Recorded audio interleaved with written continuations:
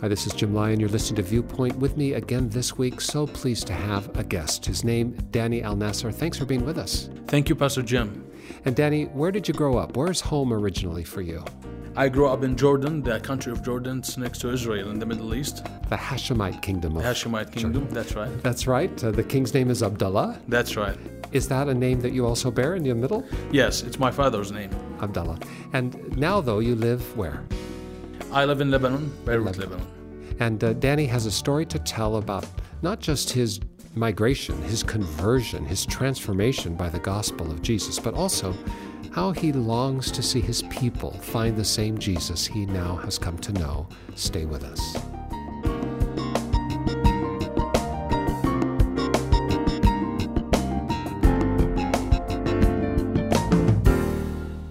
Danny, you grew up in Jordan and you had a heart for God. I mean, really, as a young man even, you wanted to please God. Isn't that right? That's right. You know, sometimes when people just get tired of life and even though I was young, but I really was like looking at this life like there's nothing worthy in it. And I wanted to seek God because I believed that God is the source of life and happiness and all of that good things. That's why. That was the reason. And you were seeking God in an Islamic context because that's all you knew. 97% of the people in Jordan are Muslim. Yeah, I was trying to know more about God, about the image of God through the teachings of Islam in the Quran and in the Sunnah, that story of Muhammad, the sayings of the Prophet. That's what the Sunnah describes, is that collection of the sayings of Muhammad, separate from the Quran. Right. And you devoted yourself to this pursuit. I mean, as a young man, you gave your whole self to it. You did all the rules and regulations, the prayers. I mean, did you tell me that you would actually wake up in the morning at 4 a.m.? Right. You know, I have learned that when we obey God, when we obey Allah, you know, we will go to paradise. And that's the biggest reward. That's the best reward in the universe. So I wanted to please God and to obey Him. So, you know, we are instructed to go to the mosque to each prayer. And we have the dawn prayer. It's at 4 a.m. in the morning. I would go to the mosque, you know, remembering what the Prophet said about tell the people who go to the mosque in the dark that God is going to give them light in the last life. So I used to go to the mosque walking and talking in my heart because I couldn't direct my prayer to God. But in my heart, I was like, God, I want that light. So, yeah, this is like, gives the picture about it. Literally walking in the darkness at 4 a.m., thinking about the imagery and the metaphor that God is going to give me light. If I'm just faithful enough, if I just do everything well enough, I will get the light. That's right. That was your hope. Yeah, that's right. And, you know, I was expecting, that was my highest expectation, is to get light in the last life. But I'm so grateful to my Lord Jesus Christ who gave me light in this life, in this world, before even I go there. And that's part of your journey because you came to a point where you recognized that the pursuit of all the rules and regulations and the rituals, for all the devotion of your heart, there still was not fulfillment in your heart pursuing God in this way. Well, I don't really accept the United Nations to have more or higher morality and human rights than God Himself. And this is what we see today. In the rules of the United Nations about the human rights, we can read about forgiveness, about tolerance. But in Islam, God has enemies. God wants us to kill our enemies, to hate our enemies, because He has enemies. So I can't see that the image of God in Islam is going to transform us to the best. That's why I have this burden on my back to tell my people, my Muslims neighbors, that God is not like this. There is another picture of God. There is another image of God. That God is loving God, who cares for you, who really loves you and wants to give you life and abundant life. And so pursuing God in that Islamic context led you to the conclusion that it was a dead end. You couldn't find life in that, but now you have found that in the pursuit of Jesus, and you want to help your people understand that same truth. Yeah, that's right. When Jesus Christ said, love your enemy and love your neighbor, and that God loves everyone, the evil and the good, I believe that teachings of Jesus Christ can transform us. I believe that, and on the way, I experienced that in my journey with Jesus. But in Islam, I was trying to please God all the time. Here's the difference. In Christianity, Christ has done it all, and now He is asking us to pursue a heart after people, after loving people and loving God. So here's the difference. In Islam, we are self-centered. We only care about our salvation. We want to get saved. We want to please God. But with Christ, it's different, because what I care about, not me, because I'm saved. God saved me. I care about people. I want to love people. I want to reflect the love of God that I have in my heart. And when we come back, Danny, I want to ask you how you think we should best approach a world that's defined by Islam. If you were to go back to your home village, how would you talk to the people there that have not yet discovered the Jesus you know? Stay with us.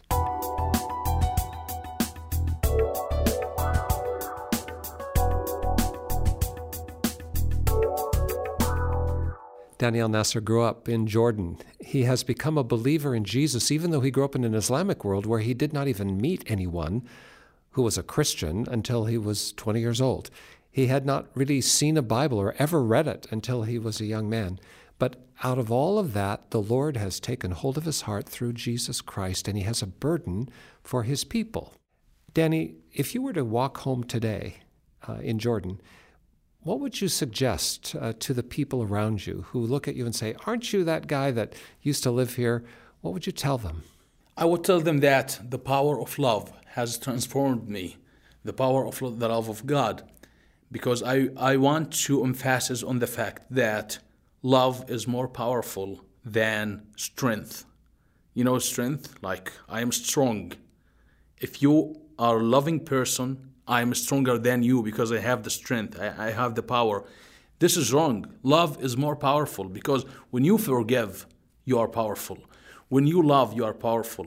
When you try to help people, when you try just to get out of yourself and to live for others, this is the power, this is the strength. Love is more powerful, and that transformed my life. And do you think that that conversation about love builds a bridge to help them understand that Jesus taught you about that love and gave you that love?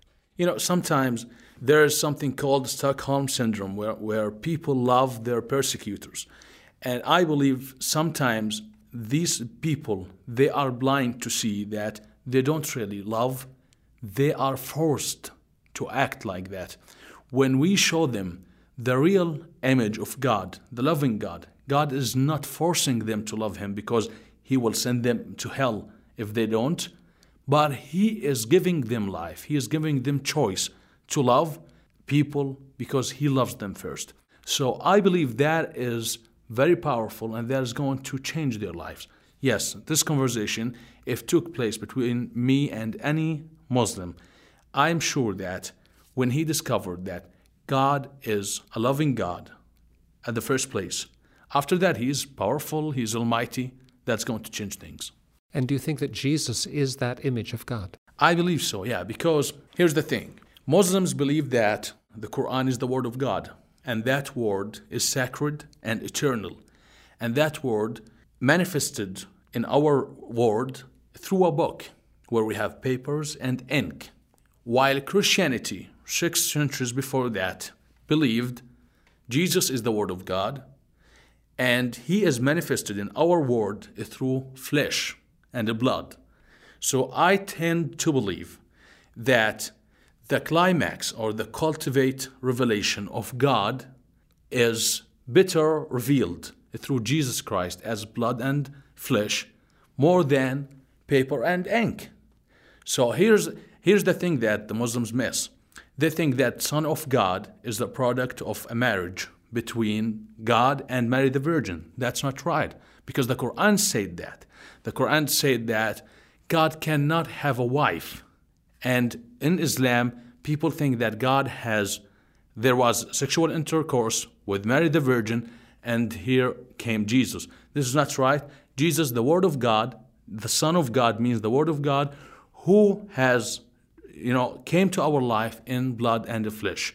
As the Quran, the same thing, but the difference is Jesus was a living person who walked before us, who said things, who healed people, not a silent book who was unable to help anyone.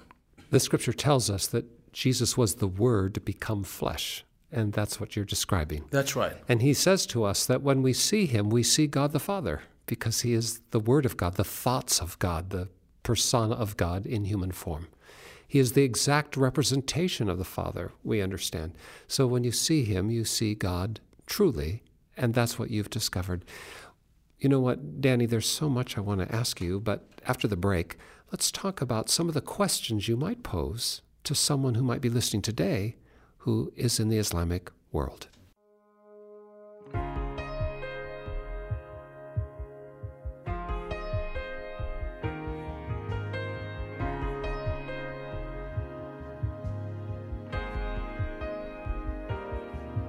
If my heart is overwhelmed and I cannot hear your voice, I hold on to what is true, though I cannot see.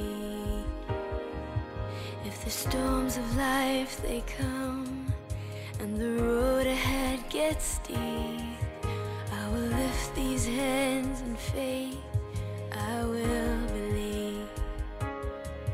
I remind myself of all that you done and the life I have because of your son. Love came down and rescued me. Love came down and set me free. I am yours. I am forever yours. Mountain high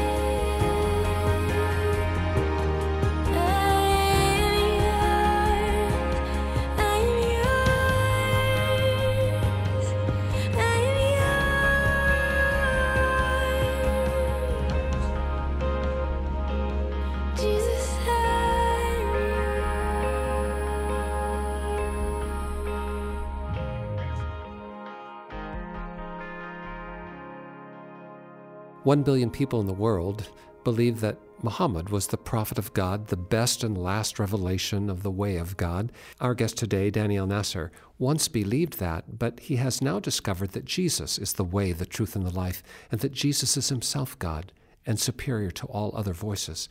Danny, as you imagine somebody listening to us today who might be in the Islamic world, in the Islamic faith, they sincerely are seeking God, because we know that there are many people outside of the gospel of Jesus who love God. They want to find God. They want to love God. There is love in their hearts, but they're not sure how to express it or to find it.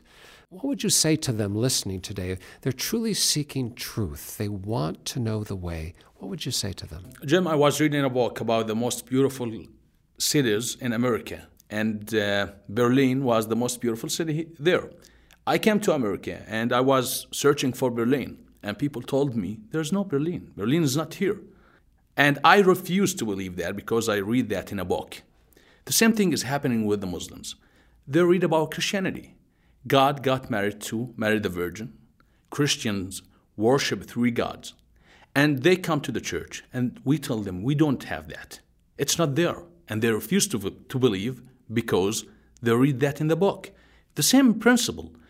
I am not going to believe you because I read that there. I don't care about what you believe. I don't care if you don't believe that Berlin is here.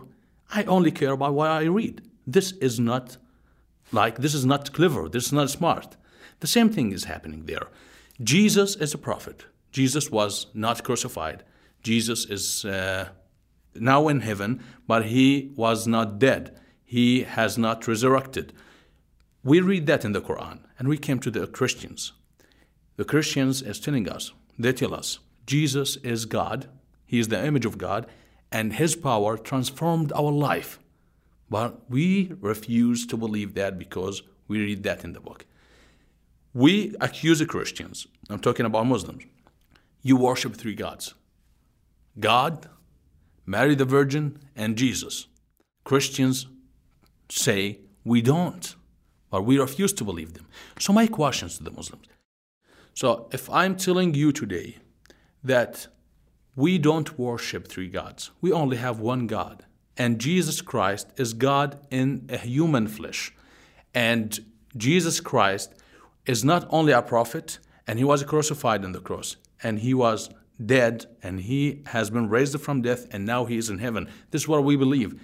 In the Quran, you only have 1 verse talking about the crucifixion of Jesus Christ, which is the core belief of the Christian religion. My question is, why the Quran is presenting false teachings about Christianity? We don't have that.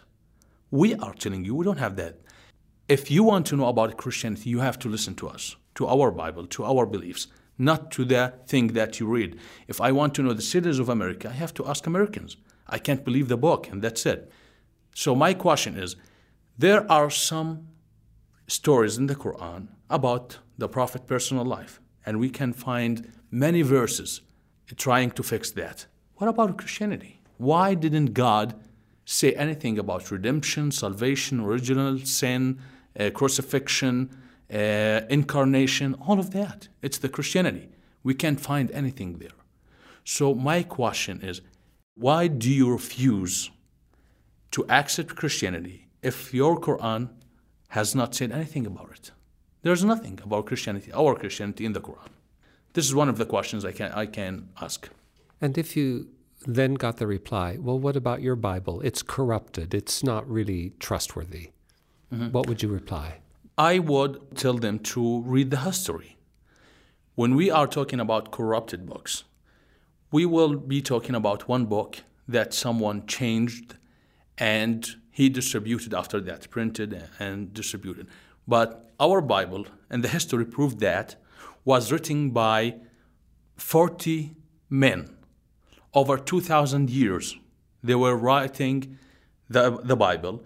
They are living in different ages, in different cities.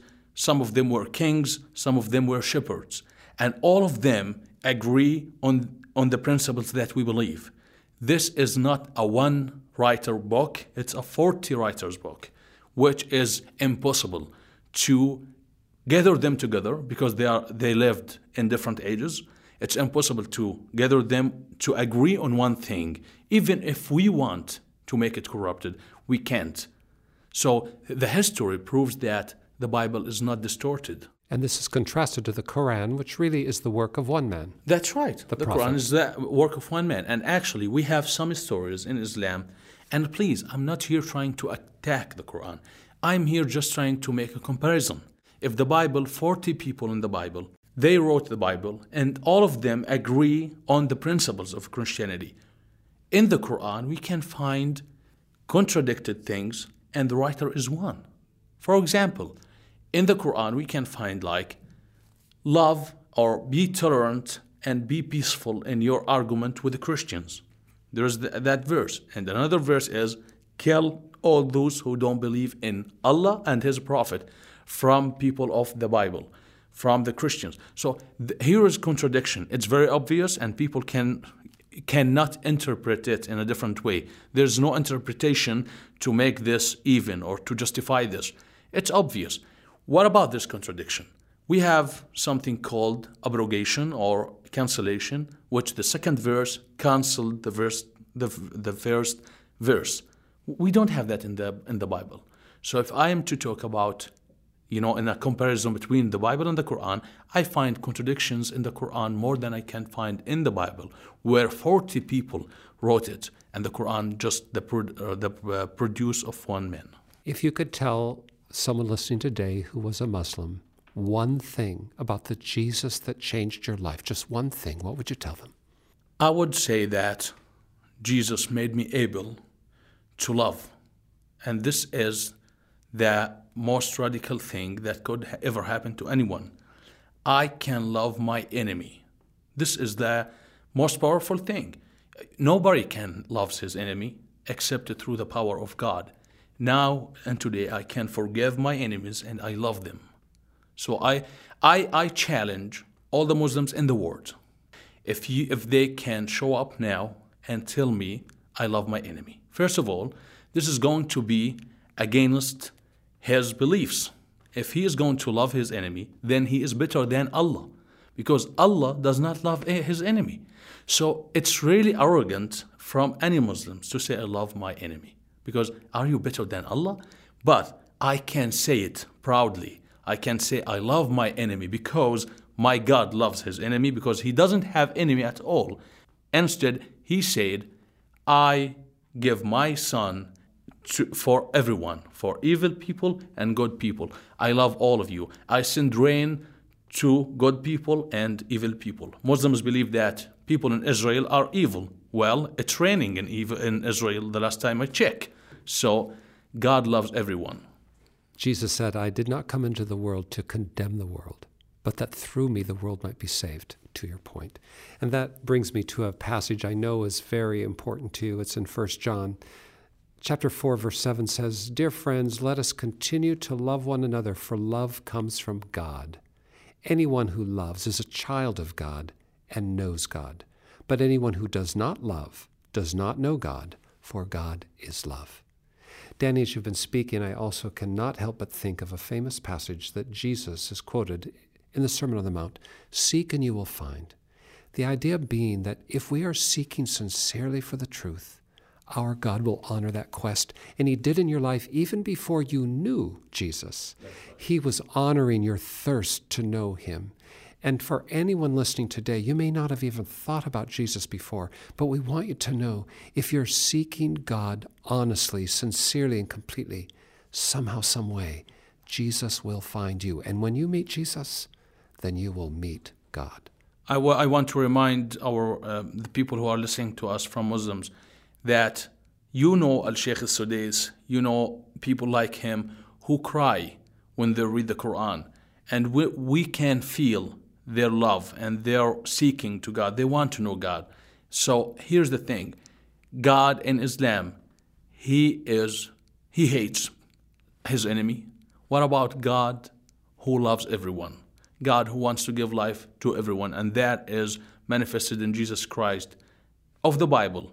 That the Bible, you say it's distorted. And I wonder, how can a distorted book be or have this much of love and tolerance and the book of God, which is the Quran according to your beliefs, have this hatred. We want to invite you to take a chance right now. Whoever you are, wherever you are, just take a chance and pray with us. Dear Father in heaven, we acknowledge you as the one great, good, sovereign God, the creator of heaven and earth, who knows all and can do all, and who loves all. We acknowledge, Lord, that you have revealed yourself to us in your Son, Jesus Christ. And we pray, Lord, that everyone who's joining us in this prayer might see him, might know him, might be touched by him and changed by him. We pray that his love, your love, might consume us and redeem us and make us new. We admit, Lord, that we need forgiveness because none of us can do any rituals or go through any regulations or do enough good works to be perfect. We can't do it. But we know, Lord, that Jesus has made a way for us to be acceptable and pure and pleasing in your sight. And so we ask that we might be surrendered into his care, made new by his Spirit, and that he might now lead us as we follow him. Cause us to be born again of the Spirit, we ask in Jesus' name. Amen. If you'd like to know more about what we've been talking about today, give us a call.